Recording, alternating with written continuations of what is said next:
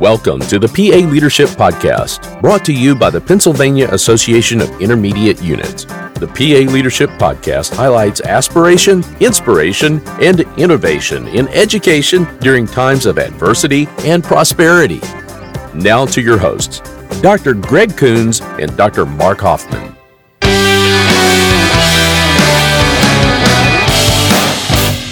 Hello, welcome to the PA Leadership Podcast. This is your host, Greg Coons from the Schuylkill IU 29. And I'm Mark Hoffman, proud Executive Director of the Bucks County Intermediate Unit. If you've been listening, you know that intermediate units are Pennsylvania's agile entrepreneurial service agencies providing supports to the schools, students, and administrators and families and communities of Pennsylvania. So in this podcast, we highlight innovation during times of adversity. And we have a really cool special guest today named Kammas Kersch, and she's going to be talking about, we titled this Esports, the Gamechanger. So she is going to be talking about esports. Welcome, Kammas. Hi, thanks for having me. We are really excited about this. We want to hear the kind of projects you're up to. I got to tell you, when I think about esports, I'm older, so I'm thinking about Intellivision, Atari, Nintendo, Super Mario Brothers.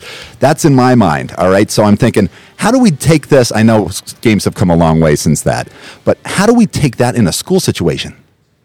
Yeah, I get that question a lot. So I'm Kammas Kersch. I lead the Pennsylvania Scholastic Esports League as part of my work as the STEM Services Coordinator at Chester County Intermediate Unit.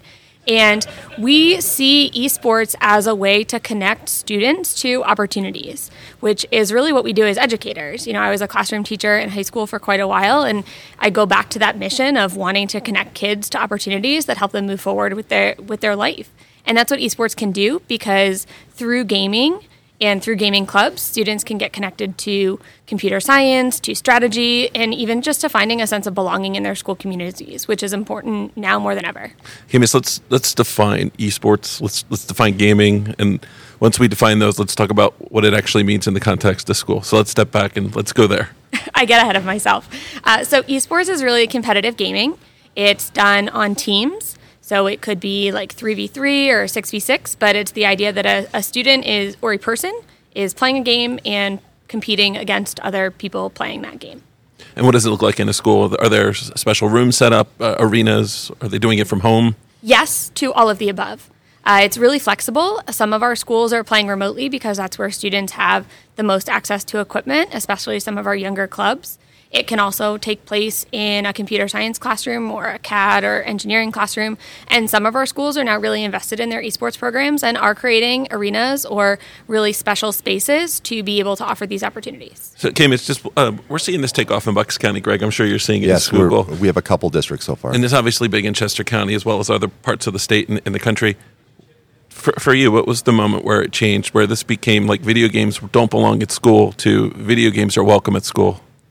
I think hearing from our kids and hearing the experiences they're having, that, we have a student in central Pennsylvania who's going on to study computer science next year in college because through his esports club, he learned how to program bots in Discord, which is kind of like Slack or Teams. It's like a chatting platform.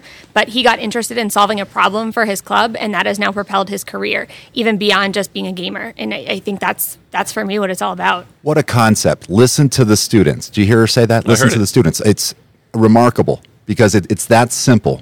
And that's what helps it to take off. And that was when the turning point for you. That's again, very simple, but we need to listen to our students more, right?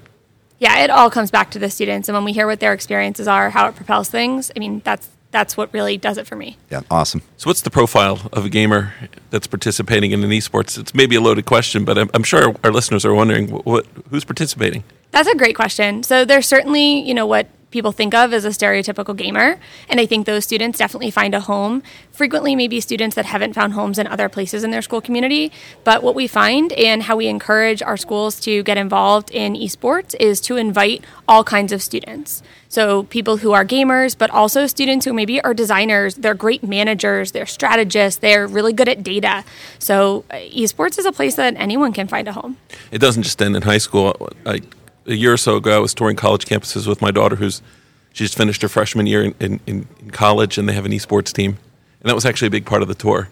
So can you talk about what happens to the kiddos that are participating in this in high school and what the prospects looks like for them in college and even professionally? 100%. And that's a lot of why we do what we do, is for the career readiness component, which is so huge in Pennsylvania and statewide. But from the college perspective, we've partnered with a lot of our Pennsylvania colleges to understand what their programs are. They're developing bachelor's programs in esports management, so seeing this go beyond the competition and into a career field because there's so many jobs available, as well as understanding the varsity and club competitive sport components of it that you might see in a traditional sport as well. So it's blowing up across Pennsylvania colleges. It's unbelievable. I didn't know, and honestly, till this year. And then we connected with Kammas, and then Kammas came out locally and met with our superintendents. Really, it starts so small, and it gets so big. And what I wanted to ask you about is, for our listeners, how do they get started? Yeah, that's the great question. So to get started, I would recommend connecting with your intermediate unit. We have been able to spread esports because of the PA intermediate unit system and the way that we're, uniquely available with STEM backgrounds and instructional technology backgrounds to be able to, share esports. Awesome. And you mentioned leagues. So I'm a superintendent and I want to get this started in my school, principals, a leader. Where do I go from there? How do I get involved in a league, those types of things? Yeah, so there are a lot of different leagues. Sometimes we think of it a little bit like the Wild Wild West because you're trying to navigate all the different leagues. But we lead the Pennsylvania Scholastic Esports League, PSEL.